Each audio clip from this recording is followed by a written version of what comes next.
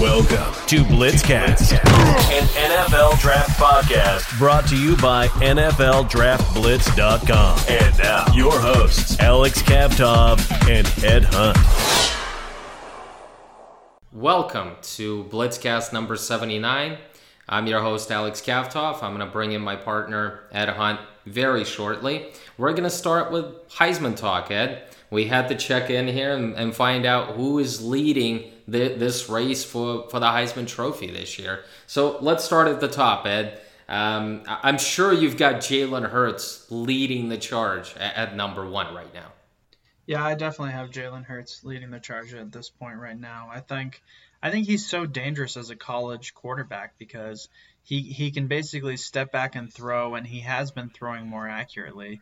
And then he can turn forward and run, and he can pick up 10 yards, 12 yards. I mean, it's not just like he's taking what the defense gives him. He's making the defense pay for not spying on him, for not leaving a couple linebackers spying on him. So he's almost, the Oklahoma offense is almost impossible to defend at this point. No, it really is. It really is. I think it's impossible to defend. It doesn't matter who you have a quarterback out there. It seems like Lincoln Riley should get all the credit there, but the quarterbacks are making it work. We decided to do a top five. So you have Jalen Hurts at number one. Who are the top contenders who are chasing Jalen Hurts right now? Well, I think you have to have Joe Burrow in the conversation from LSU. I think he's really stepped up. Went from being a late round pick to a first round quarterback.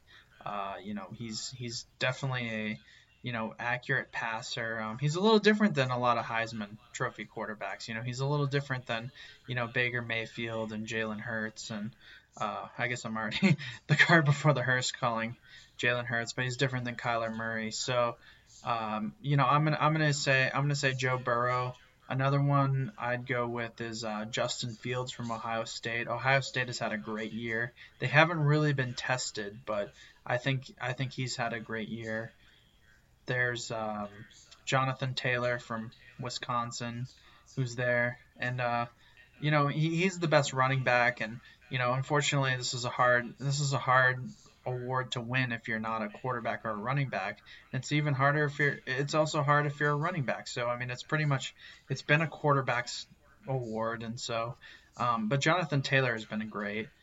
And the last guy, obviously, is Tua Tagovailoa, and I think he's a little bit higher up, even though I mentioned him last. I think he's probably, second or third on the Heisman Trophy list. So, Tua's injured, and so that kind of puts him behind the eight ball as far as winning. But, it could all change. It could all change on that November 9th game against LSU. All right, according to Bovada Sportsbook, they've got Joe Burrow as the hands-on favorite right now for the Heisman Trophy, the plus 125, and they've got Jalen Hurts chasing him at number two. They've got him at plus 190, and then Tua is at plus 400. So those are the top three contenders according to Bovada Sportsbook.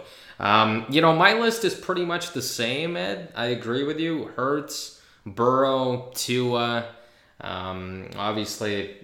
obviously Fields has got to be in the conversation, but I've got Justin Herbert, Ed. I feel like he's just not getting the respect that he deserves. Look, right now, first of all, Oregon is a winning team right now. Obviously they lost on opening weekend against Auburn, but they're 6-1. They beat a really good Washington team. We all know that Washington is always tough defensively. In the third quarter, Oregon was trailing them by 14 points, and Herbert showed guts. I mean, he showed that in a hostile environment against the Huskies, 70,000 people yelling from the stands, a good defense, and he was able to lead them to a win, 35-31. This was the win that he needed. This was the win that Oregon needed. So in my opinion, his numbers look really good. He's almost thrown for 2,000 yards, 21 touchdowns, only one interception. He's completing 68% of his passes. And the Oregon Ducks look like the favorite to come out of the Pac-12 North to represent in the Pac-12 championship game. So in my opinion, Herbert should be in the top five, especially after his his performance last week. What do you think about that? I've liked Herbert for a while, and I think, the fact is that he was it was a one-score game against Auburn, and ever since he lost that game on national television early, people have been down on Herbert. But to be honest with you, I mean, he's been undefeated since. I mean, there's a really good chance that Oregon wins the Pac-12. I think especially the Pac-12 North. I think it'll be very hard for Washington to come back and win the Pac-12 North. So, I mean, the South is not as strong as the North. So, I mean, the Oregon looks pretty primed to win the Pac-12. They did lose that game to Auburn, but Auburn really won by one score. I think I mean, I've heard a little bit of a narrative that Justin Herbert isn't having as good of a season, but I agree totally with you. I think he's had a good season. I expected him to light it up. I mean, really extremely light it up. But I would say he's had a good enough season, and he's definitely in the first round category, or early first round category too. Not like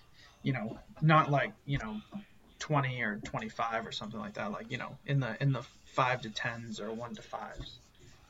I would say top 3, top 5. Let's talk about Tua. You mentioned it already. Obviously, he's going to miss, it seems like, one game for sure. He had a surgical procedure to repair his injured ankle, and he had the same thing last year. It was just, basically he had the same injury, it's just on the opposite angle, and he was injured last season. So it seems like he's going to miss this week's game against Arkansas. But Alabama, everything that they're saying, they expect them to make a speedy recovery. They've got Arkansas this week. They've got a bye week, and it seems like everything that I've read from the coaching staff, from the training staff, everything coming out of Alabama, it seems like they expect Tua back against LSU in a few weeks. So if Tua comes back and he's not even 100%, he has a huge game against LSU, that's going to put him again in the top 3 category for the Heisman. I'm sure he's going to be the favorite going forward after that. Yeah, I think a lot of the Heisman race is going to be dependent on this LSU Alabama game, and I think it's almost like the play-in game for the college football playoff. Sure, both teams could get in, but I mean this really decides. I think the winner of this LSU Alabama game, I think that pretty much cements you in the college football playoff. Well, before we jump ahead, LSU has got a big game this weekend. They're playing against Auburn, and Bovada has LSU as -11 in this game. They're the favorites against Auburn. Could LSU be looking ahead and have a hiccup here against a talented Auburn team? Is that possible, Ed? I've really liked what I've seen from LSU, and I don't think they've looked ahead on anybody. And Auburn's not the type of team you look ahead on. I do think that LSU is favored by 11 points, and that's a little bit. I mean, if I'm a betting man, I'm probably gonna take the under and go with the underdog in there, and I'm gonna go with Auburn because I don't think LSU is gonna cover, because I think it's gonna be a good game. But I think they're both very good teams. But I like what I've seen from LSU. I think they've had some gritty wins in situational football, and so there's no reason for me to believe that LSU won't win this game. Obviously, Jonathan Taylor, you mentioned, is the only non-quarterback in the Heisman Trophy race. He's not going to win it. Obviously, he's still putting up huge numbers, but a huge hiccup for Wisconsin was losing to Illinois. I mean, that was huge. We were all thinking that Wisconsin was going to be rolling, playing against Ohio State, but it seemed like they've got a huge game, obviously, this week against the Buckeyes. But it seemed like they were looking ahead because, I mean, the Badgers lost to Illinois. Yeah, that is a bad loss, and it really was like a last-second field goal. I mean, so I'm not gonna say that the Badgers are done, but I don't know if I just don't see the path for them to win the Big Ten. They have to play Ohio State this week, and Ohio State has been rolling, and so I mean. To see them win is, I think they could lose this game, but then if they win the Big Ten title game against Ohio State, then I think that would be their only shot at the college football playoff. But other than that, and they have to run the table after their Ohio State lost. So I mean, this game won't determine it, but it's it just doesn't look good because I don't like Wisconsin going up against Ohio State. I think Ohio State's a better team. I think Justin Fields is an elite quarterback, and I think Ohio State is just recruits better and is a better program. Well, Ohio State is a better program, but I'm going to make a huge statement. And Ohio State is, according to Bovada, the Buckeyes are the favorites in this game against Wisconsin, which is not a surprise, minus 14.5. But I think the Badgers win this week. I think the Buckeyes have not faced a team like Wisconsin. Wisconsin can run the ball down their throat. They've always done this, and they can do it this year as well. And they're going to do it this week with their offensive line, with Jonathan Taylor. They're going to rely on it. It's not going to surprise a lot of people. This is what the Badgers want to do. They want to control the clock. They want to run it down opponents' throat. And they want to score touchdowns on the ground and play good defense. I think they're going to be able to do it this week. I think the Buckeyes are going to have a hiccup, and it's going to happen. It just, right now, it looks like a statement that's a little bit out of this world, especially after the Badgers lost to Illinois. But I think that's going to motivate them a lot more, losing to the Fighting Illini and coming back against the Buckeyes this week. They're going to be ready. The Buckeyes have always played Ohio State tough, and I think it's going to happen this year. I think they're going to pull off a close win against the Buckeyes. That's an interesting take. I definitely think that Ohio State's going to win this game. I think Ohio State's looked great this year. Let's talk about the big disappointment in the Big Ten because we had Michigan in the college football playoff. You and I thought they were going to win the Big Ten. They were going to get into the college football playoff because they had a good team. Boy, were we wrong. I mean, they continue to lose big games. And I think we're throwing in the towel on the Wolverines, right? Yeah, I don't think they're going to win against Notre Dame. I mean, they have a close line, and you know what? If I'm a gambler, I'm going to go with Notre Dame. I'm going to take the points I'm gonna lay the points and pick the favorite, and I think Notre Dame wins this week, and America's happy. America is happy? I guess I shouldn't say something outrageous like that. There's probably a lot of Michigan fans who probably don't like to hear that. A lot of Michigan fans. Now, Bovada has Notre Dame as -1 against Michigan, and so it's going to be interesting. Obviously, it's a close game, and it's going to be interesting to see what happens. But, God, Michigan has been brutal. I mean, they've really struggled, and the expectations were sky high, and I feel sorry that I picked them, not only to get to the college football playoff, but even have a chance in the Big Ten, because that's certainly not looking like it. I thought that Patterson was going to thrive in this new offensive system. It's not happening, and Michigan has just been brutal. I mean, they really have been. I hope Harbaugh is going to leave for the NFL, because I'm sure somebody is waiting for him there. That's those seems to be the big games, and obviously we mentioned at the top of the show that Jalen Hurts is our favorite for the Heisman. He's the clear-cut guy for us. It's going to be unprecedented if third straight year Oklahoma quarterback takes the Heisman Trophy award. Obviously, he still has a long way to go, but we decided to put him under the scouting microscope. Jalen Hurts has been receiving a lot of attention ever since transferring from Alabama. Obviously, he's got 1 year at Oklahoma. He's having the year of his life, and he has become a better passer, and there's been a lot of talk that Jalen Hurts could sneak into the first round, especially with the success that some running quarterbacks are having lately. So let's do it, Ed. We dissected him. We looked at a few games, and I want to find out from you. I mean, let's talk about his strengths. What does Jalen Hurts do really well out there? Well, I think he's he's a great running quarterback. I mean, that's really what he does well. I mean, he's a prolific runner. I think his accuracy has improved. It's probably not at the level that I want it to be, but I think it's improved. I think he has the decent arm strength. I think he has a decent ball. He has a decent deep ball.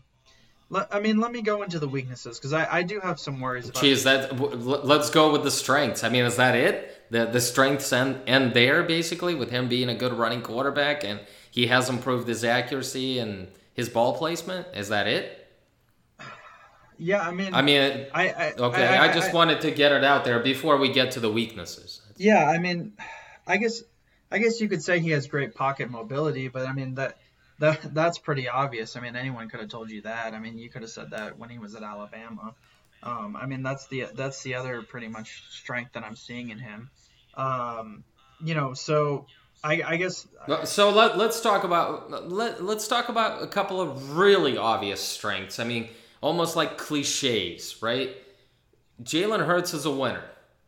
He's been a winner in college. I mean, nobody is everywhere where he's been, whether it's at Alabama as a starting quarterback or as a backup quarterback. He's won. He's won a couple of championships. He obviously transferred to Oklahoma where he's hoping to do the same thing. So the winner part, that's going to be out there. It's almost like cliche. When people are going to talk about Jalen Hurts, they're going to say, man, he's a winner. People gravitate towards him. Obviously, another thing is he started a lot of games. He started 14 games as a true freshman at Alabama. He started 14 games as a sophomore. Obviously, he got pulled in the national championship game, and Tua was able to win that game. But he started those games. So it's 28 games, and this year he will start 14 or 15 games as well. So that's going to be 40-plus starts. That's going to be huge for him. So the experience that he's had in the big games, in the SEC, and in the Big 12. So those are a couple of cliches that I want to throw out there before we trash Jalen Hurts, or I don't know what's going to happen. Obviously, he's a dual-threat quarterback. He's a very good runner, but he is not at the same level as Lamar Jackson. He's not even at the same level as Kyler Murray, because Kyler Murray was able to stop and go. He's almost like a running back. He was able to get to top speed quickly. Jalen Hurts is not like that. So it's unfair to compare Jalen Hurts to those two running quarterbacks, because those guys were just faster.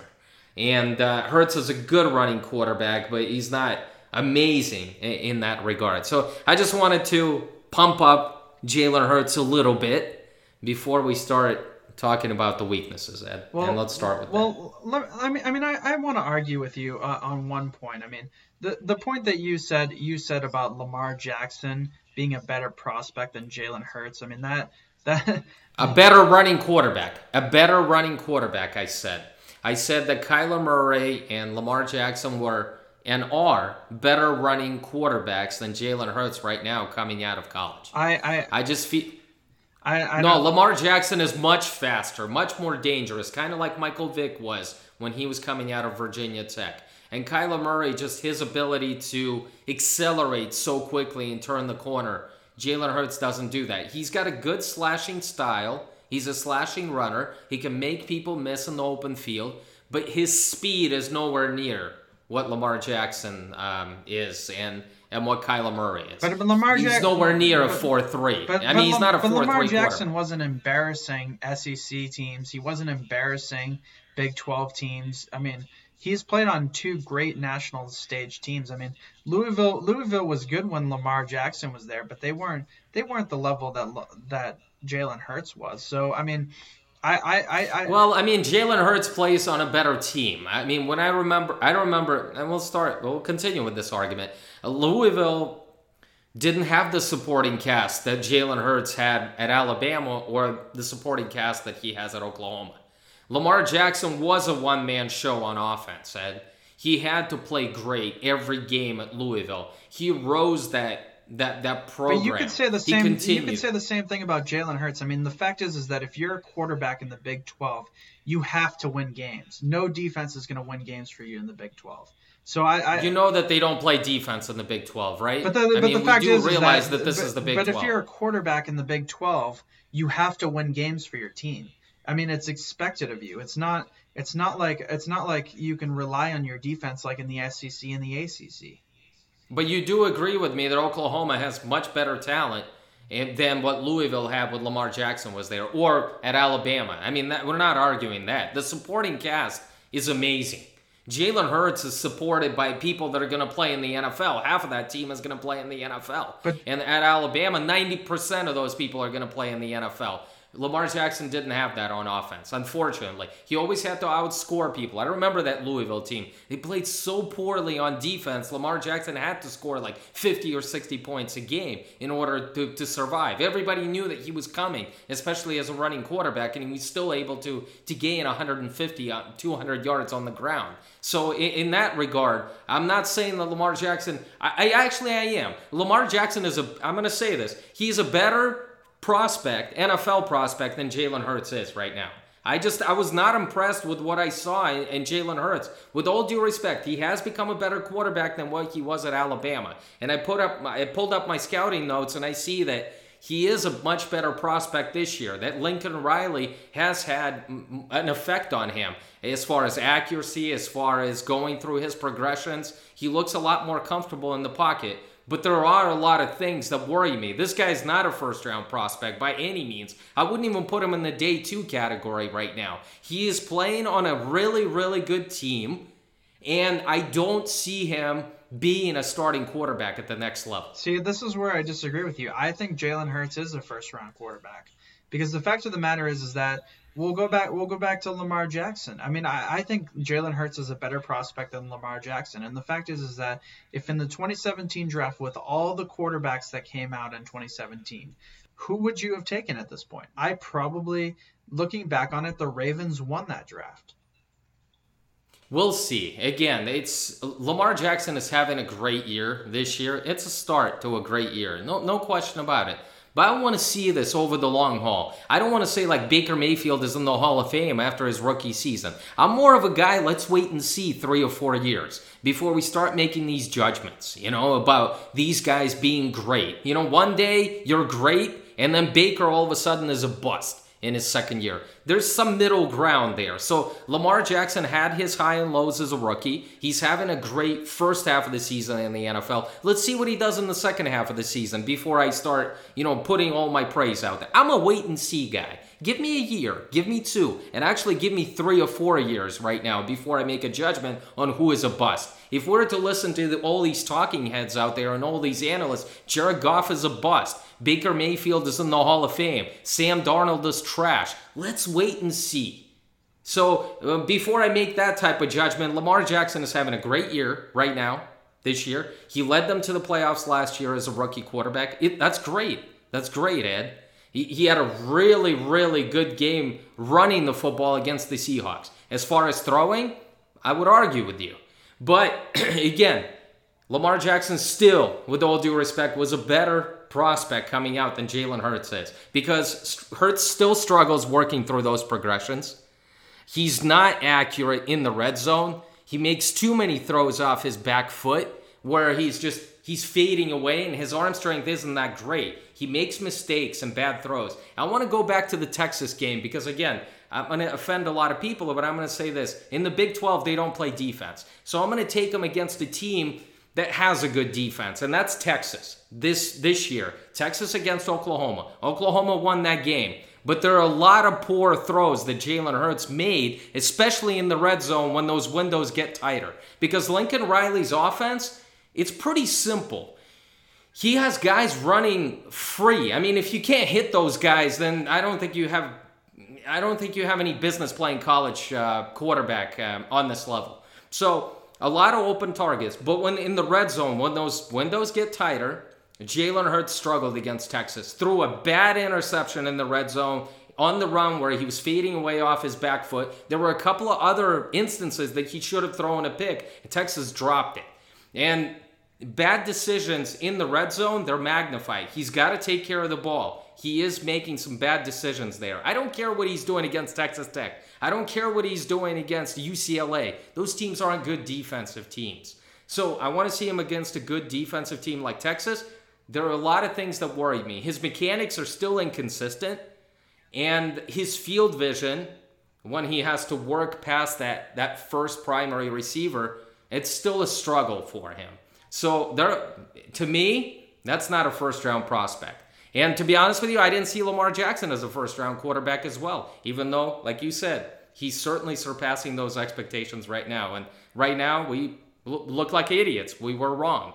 So maybe I'm wrong about Jalen Hurts, but Hurts is not a first-round quarterback right now when you look at the tape.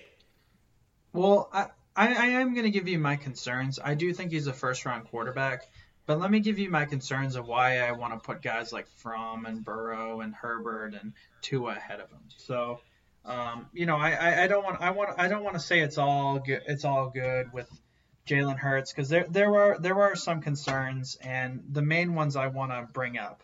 I think he has trouble fitting passes into tight windows. This isn't a guy who is basically completing these tight passes that are really difficult. He has better accuracy, but it's not elite. It's not good enough to be an early first rounder. I don't think he reads through his progressions very well. I think he takes a look and runs. He's almost a little bit like a read option quarterback. That's what he is. If his first primary target is not there, he rolls out of the pocket, extends the play, and tries to look for that guy while he's extending the play. He's looking for that wide receiver to work back to him or get open downfield. That's not what an NFL quarterback does. That's not what he is. So he still looks to run or extend the play. He abandons that pocket once the primary target is not there. Basically, yours and my scouting report pretty much sound the same. Well, I will say that, just another thing that I wanted to go into about, one thing that I like about Lamar Jackson better than I like about Jalen Hurts is I think on the deep ball, I think that Lamar Jackson has better ball placement. I don't really like Jalen Hurts' ball placement on the deep ball. I think he needs to be more accurate on the deep ball, and I think that could be the cause could be arm strength. But I don't see. I think his biggest flaw is his accuracy. I mean that's really if you want to boil it down to one thing. But yeah, I would like to see better ball placement on the deep ball. Well, it's the same concern that Lamar Jackson had when he was coming out of college. People had concerns about his accuracy. And obviously, he's become a better passer. And they're hoping that maybe Hurts will do the same because obviously he has improved as a senior. But the thing is, I think this offense is making him look a lot better than what he is. I do like Lamar Jackson. I do like Lamar Jackson's deep ball better. But I think that a guy like Jalen Hurts, I think what he does is I think he'll be able to complete the intermediate pass better, and I think that's what makes him a little bit better prospect than Lamar Jackson. I think that the offense that Lincoln Riley has at Oklahoma makes those quarterbacks look a lot better than what they are. And I think Jalen Hurts is benefiting from it a lot more than Baker Mayfield was or Kyler Murray because those guys had better arms. And obviously they had Baker had a lot more starts under his belt. Kyler Murray was just an exceptional athlete with a very strong arm. And so, in my opinion, Hurts right now is benefiting from the fact that this offense is winning. They have a lot of good players. He's throwing to wide open targets. And again, for all those people that I want to say, hey, what are you talking about? Turn on the Texas tape. That's a good defense that really put some pressure on him when we saw some flaws in Jalen Hurts' game. I don't want to talk about those teams that don't play defense in the Big 12, but if you want to see a real game where Jalen Hurts is struggling, it's the Texas tape. And I want to come back to it. Once Oklahoma continues to do well, I want to see how they do in the Big 12 championship game. If they get to the college football playoff, I'll be very curious to see what Jalen Hurts does against those fast teams like Alabama or Clemson or Ohio State. Those defenses that they can get to him. Those defenses that can take away his primary read. So that's what I'm going to be looking at. Right now, to me, Jalen Hurts is not a first-round prospect. He's not even a day 2 pick, to be honest with you. And that's a controversial statement, but I don't see that. I see him as a 4th, 5th round prospect And that's what he is. Because coming into the year, he was a free agent. So it's actually quite a compliment. To me, he was a free agent, like an undrafted guy coming into the year. Right now, I see him as a day 3 prospect, an early day 3 prospect, 4th, 5th round. Controversial statement, say it or not, because there are a lot of sites out there that are putting him in the first round. I certainly don't see it. Well, I mean, I think it really, when you want to break this debate down, it's a question of whether a running quarterback can function in the NFL. I think that's really the debate we're having here. No, it's not that. It's a running quarterback has to be able to throw. Lamar Jackson has proven that he can throw the football. I have question marks about Jalen Hurts whether he can operate in a pro-style offense as a passer. I have no questions about him as a running quarterback, but put him at running back if he's a running quarterback. Can he function as a passer in a pro-style offense? My answer is no, even though he's taking some steps this year that some people believe that he's become a better passer. I do see it. I do see the improvements, but can he continue to get better? This is almost like a projection, Ed. Lamar Jackson has become better as a passer. Jalen Hurts showed signs that he can be a better passer during his senior year at Oklahoma. But can he continue to make those progressions and have that upside in the NFL? That's my question mark. I say his ceiling is what I'm seeing right now during senior year. Obviously, if people are projecting him as a first-round prospect like yourself, believe that with even more proper coaching in the NFL, that he can take his game even higher. I have my question marks about it. That's my concern as a passer, not whether he can be a good running quarterback in the NFL, because Lamar Jackson has proven that he's more than a runner. Let's move on to the defensive side. We're putting a Florida prospect under the microscope, a guy who's been injured this year quite a bit, but obviously he played against Miami to open up the season, and he played against LSU, but he's been injured in between. He missed a few games, and I was kind of bummed out about that. I was hoping to turn on and see a lot of him, but he's missed a few games. It's Jabari Zuniga, pass rusher from Florida. Last year, obviously, Polite got a lot of the hype throughout the season. But Zuniga was another guy that was making some waves last year, and some people believe that he was going to declare early. He decided to come back, and he's a senior this year, and hopefully he can stay healthy and put in some consistent performances out there. What do you like about his game, Ed? Well, I love him as a run defender. I think he's a great run defender. I also think he has a really nice bull rush. This is a guy who has good power. I really like how it says a lot about a guy when he lines up inside on running downs and then lines up on the outside on pass rushing downs. I mean, it shows that he's one of the elite defensive linemen on a really good Florida team. So that's something that impresses me. I think he gets off blocks well. I think he has good effort. I think he has a good first step. I think he can be in a 4-3 front. I think, if they want to take a defensive lineman off the field, I think he can be kind of one of the 3 that stay on the field. I think he can kind of move inside. I don't like him as much as a 3-4 kind of defensive end. I like him more in a 4-3 on the end and then maybe moving inside. If they want to take a defensive lineman off and put in a cornerback or something like that. But if you like him in a 4-3, do you think he's got to get bigger, Ed? He's about 240, 245. I'm not saying that every guy has got to be like 265 or something like that, but he's got to get up to at least 255 in order to stay in a 4-3 defense. He's just going to be too small. Like 6'3", 240, 245. That's kind of brutal, to be honest with you. That's you look at that's kind of borderline. That's borderline territory out there. Most teams would prefer to have a guy who's about 255, 260. But if you look at his game, I mean, he has plenty of power. I mean, he's overpowering guys in the SEC. So, and against Miami. So, I really don't think that size is really the problem for him on tape, at least in the college game. Yeah, but we're projecting him to the NFL where he's going to go against tackles who are about like 320. I mean, that's a little bit different. He's going to get blown off the ball. Look, in the SEC, they've got really talented bookends, and those tackles usually get to the NFL. But the thing is, I mean, the NFL is a different animal. And that's why I think his body says to me that he's going to be a 3-4 outside linebacker in the 3-4 scheme. It makes too much sense. I mean, he's got a quick first step off the snap. It's just a little bit inconsistent. I mean, there's some times that he's getting off the ball so quickly that a tackle can't get his hands on him.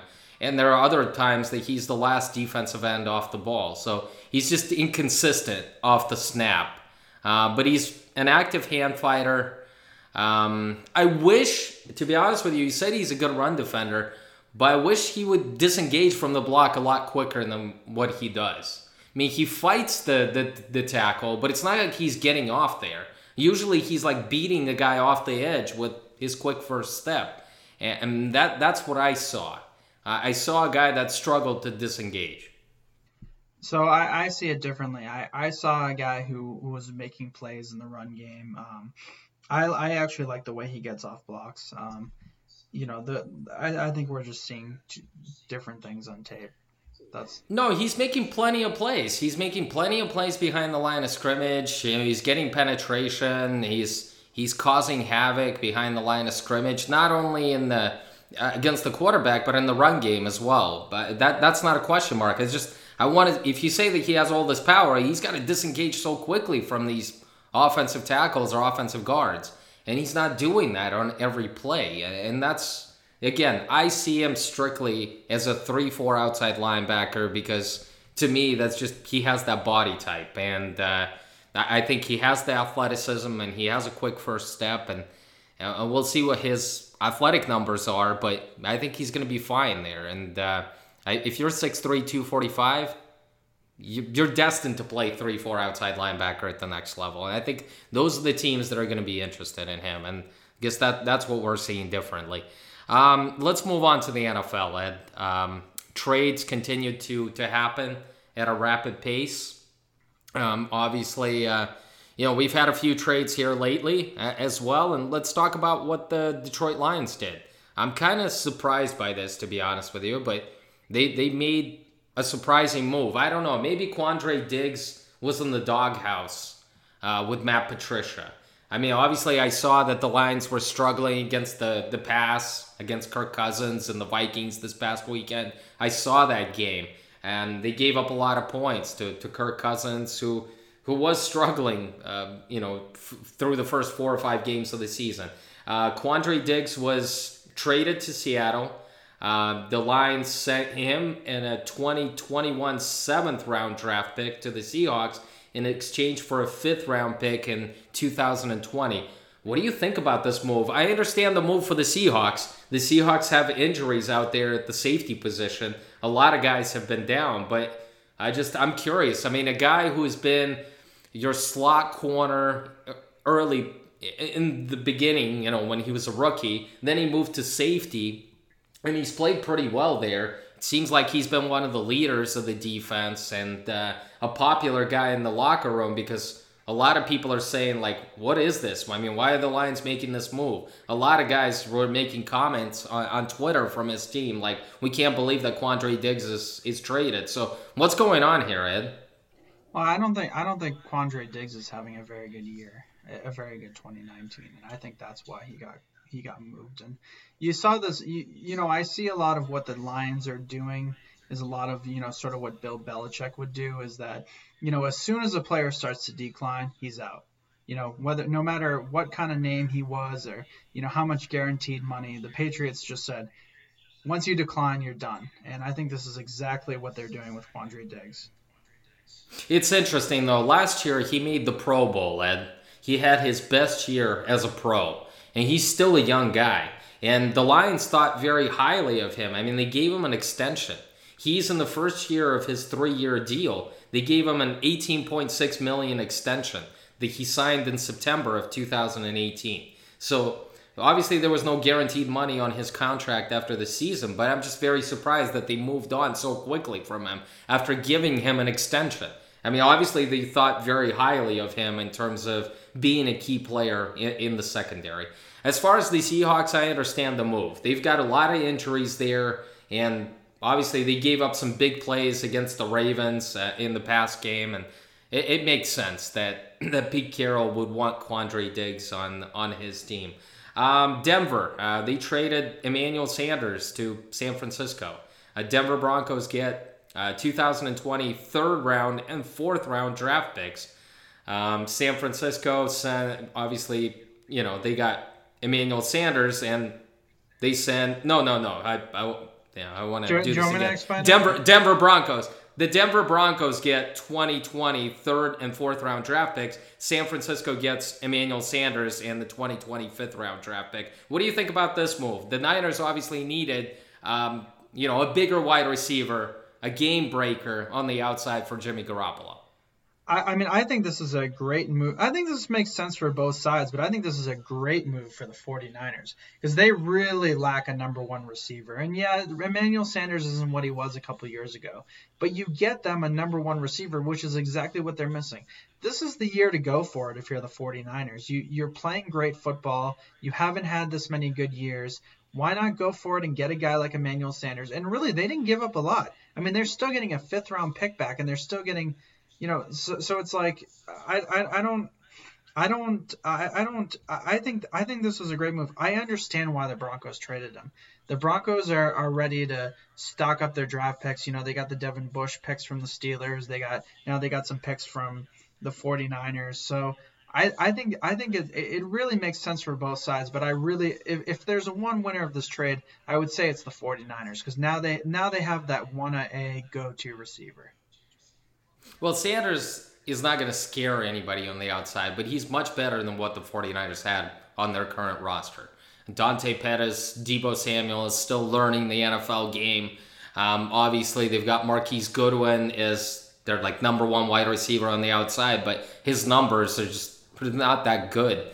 And all you got is George Kittle as a tight end. So you need somebody to threaten on the outside. Emmanuel Sanders can stretch the defense, and that's one thing that he's done. Obviously, the Denver Broncos are moving on because Cortland Sutton is coming on for them. And Emmanuel Sanders, they get a third and fourth round draft pick next year. So that's a pretty good move for both teams. And I'm glad that the Niners did this. I heard that they were looking for Mohamed Sanu, but that certainly didn't happen. He went to another team. We'll address it in a few seconds. And Bovada has the 49ers at -6 against the Panthers this weekend. The 49ers remain the only unbeaten team in the NFC. So let's talk about the only unbeaten team in the AFC, Ed.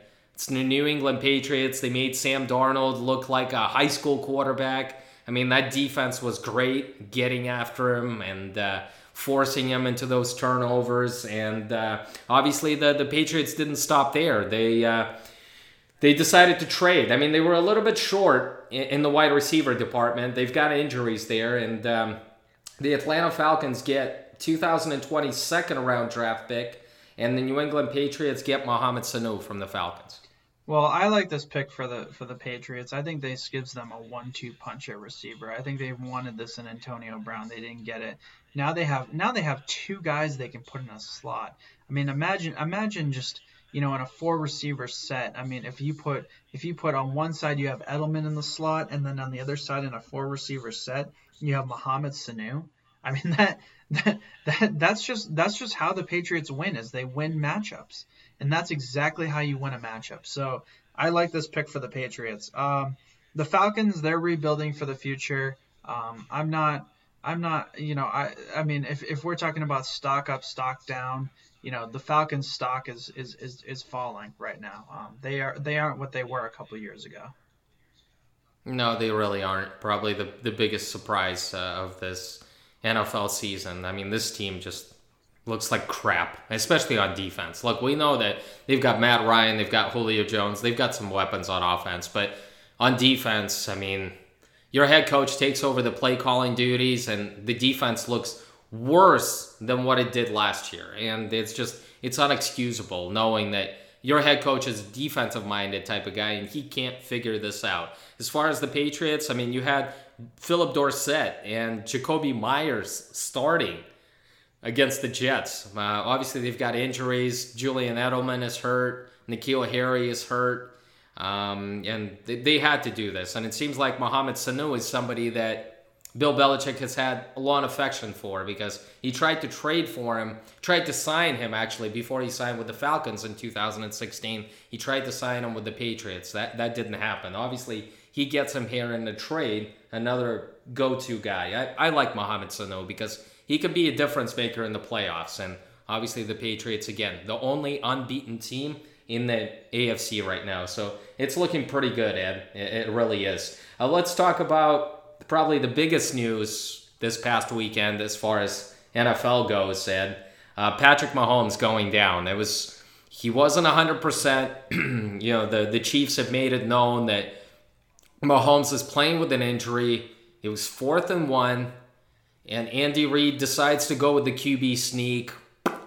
And obviously, it didn't turn out too well. A lot of people feared that it was going to be a lot worse. It sounds like he's going to be out for 3 weeks. Yeah, I it looked and it was very painful for Patrick Mahomes. But I mean, it sounds like it's a dislocated kneecap. I mean, they have a fancier medical name for it, but I mean, he really dislocated his kneecap, which is extremely painful, and you have to feel bad for him. But I think he comes back in 3 or 4 weeks, and I'm not really too worried about the Chiefs. I really feel like they are the team of the AFC West, and so maybe they have a little bit of a slide the next couple of weeks, but I'm not worried about the Chiefs. No, I'm not worried about him either, but now you've got Matt Moore as your starting quarterback. Obviously, you're going to have to change the offense a bit. This isn't Patrick Mahomes. You're going to have to run the football, control the clock, and play good defense. And the Chiefs' defense was terrific against the Denver Broncos. I mean, they had like 9 sacks, which was like a franchise record. But this was against Joe Flacco and that Denver Broncos shoddy offensive line. I mean, they're going to play some real offenses. They've got the Green Bay Packers this week, and then they've got the Minnesota Vikings coming up in the beginning of November. So it's going to be interesting. That defense is going to be tested.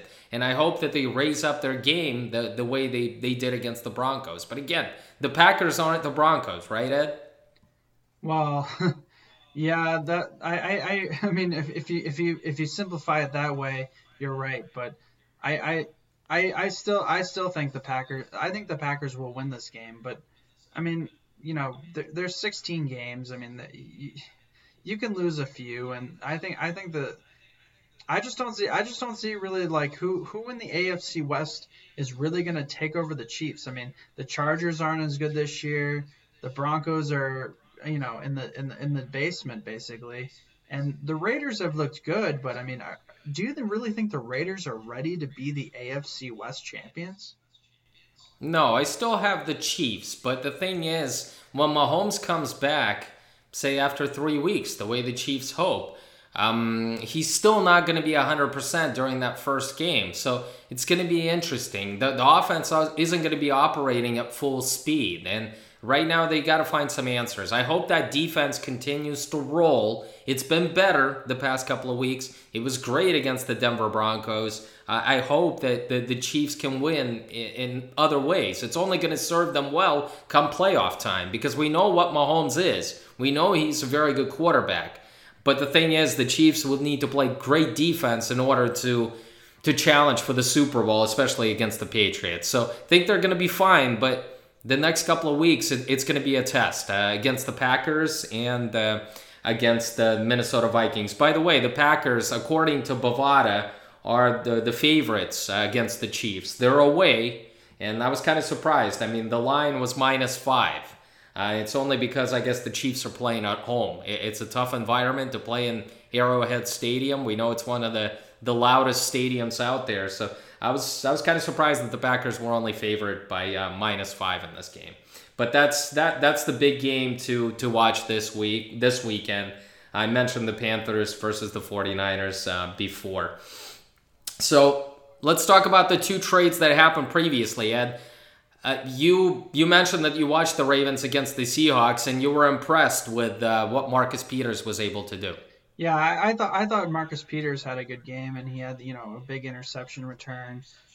You know, I just really think it really comes down to mentality for Marcus Peters. It seems like, you know, he gets a new start with these teams and he starts out real good, and then he just starts to fade out. And you know, playing the cornerback position is so mentally tough. I mean, you know, from the neck down, I mean, he's as talented as a corner as any. I mean, you'd agree with that.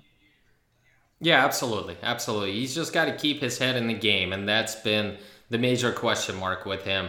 I think the Chiefs found that out. They never questioned Marcus Peters on the field.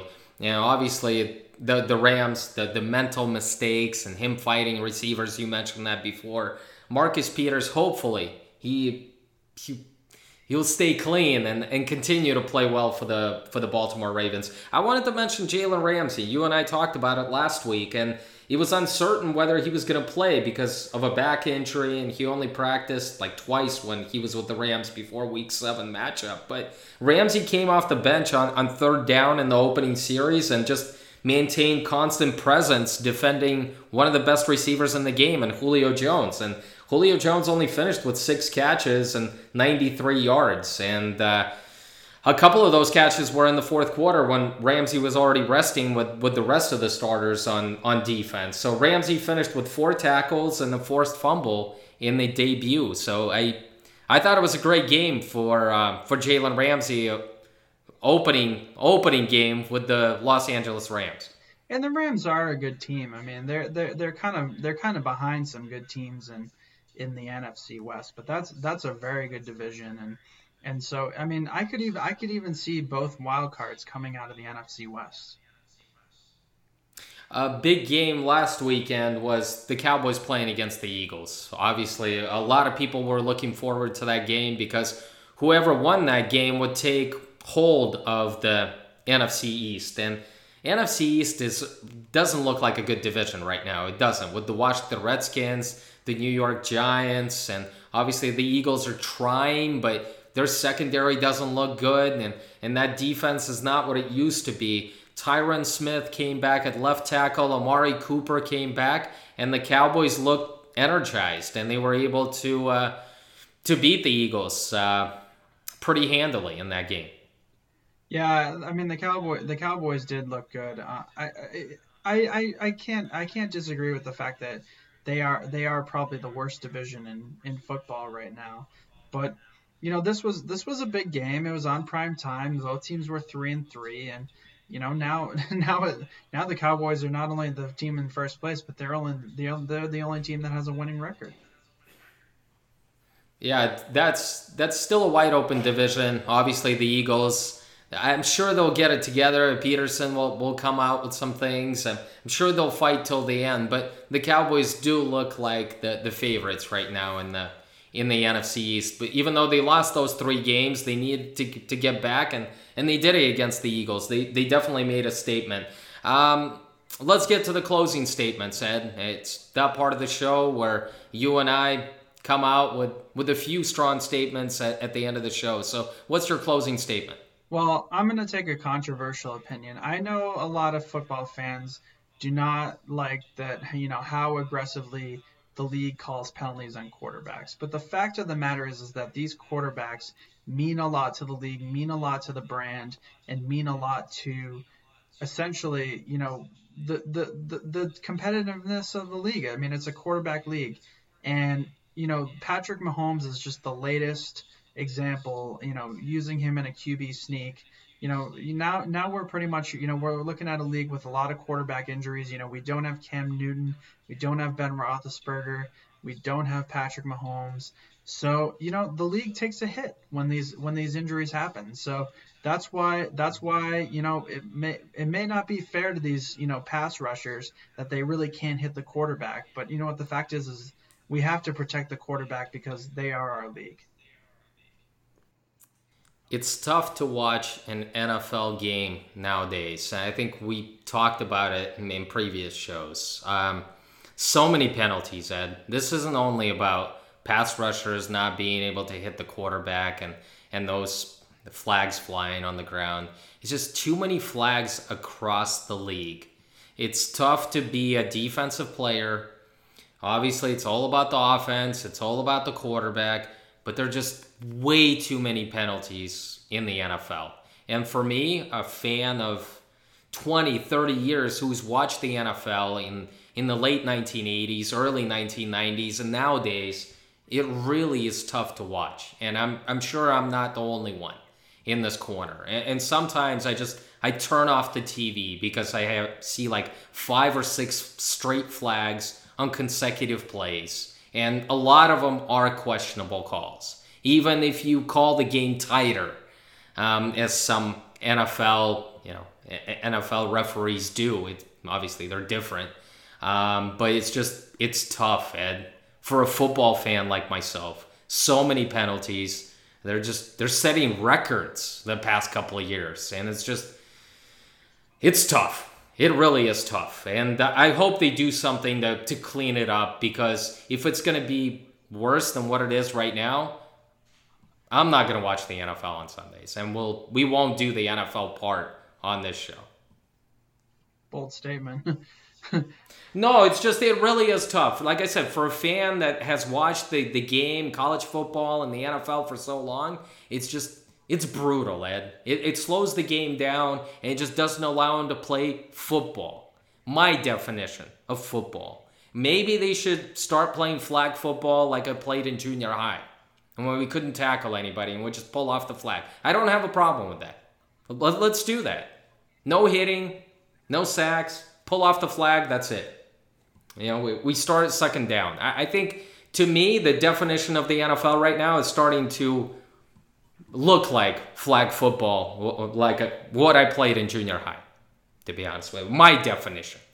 My closing statement is about SMU. We talk about Power 5 conferences a lot on this show, and I wanted to mention a team that's not getting a lot of attention right now. It's the SMU Mustangs. They're coached by Sonny Dykes. They're 7-0 this year. They just beat a really good Temple team this past weekend, 45-21. They've improved to 7-0, and they're continuing to roll. They've got a big game against Houston this weekend, and then they play against Memphis the following weekend. So we'll see what happens there. But so far, SMU, they're pulling out all the stops. One of the best stories this year, in my opinion. Shane Buechel, who has transferred from Texas, he's having a good year. He was a Texas transfer, and Sonny Dykes is in his second season. Last year they were 5-7. This year they're 7-0. If Sonny Dykes' name sound familiar to an average football fan, he had some success with Louisiana Tech first 3 years. Then he moved on to Cal. He coached Jared Goff and never got off the ground. I think there was one winning season in 4 years for him. He got fired. He's moved on to SMU, and he's building something there. So who knows? Maybe he'll resurface again in a big power school. But Sonny Dykes should be a college football.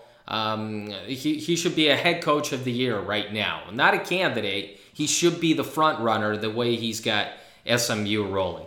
That was my closing statement. We'll end it on a good note. This was Blitzcast number 79. Thank you for listening. Take care.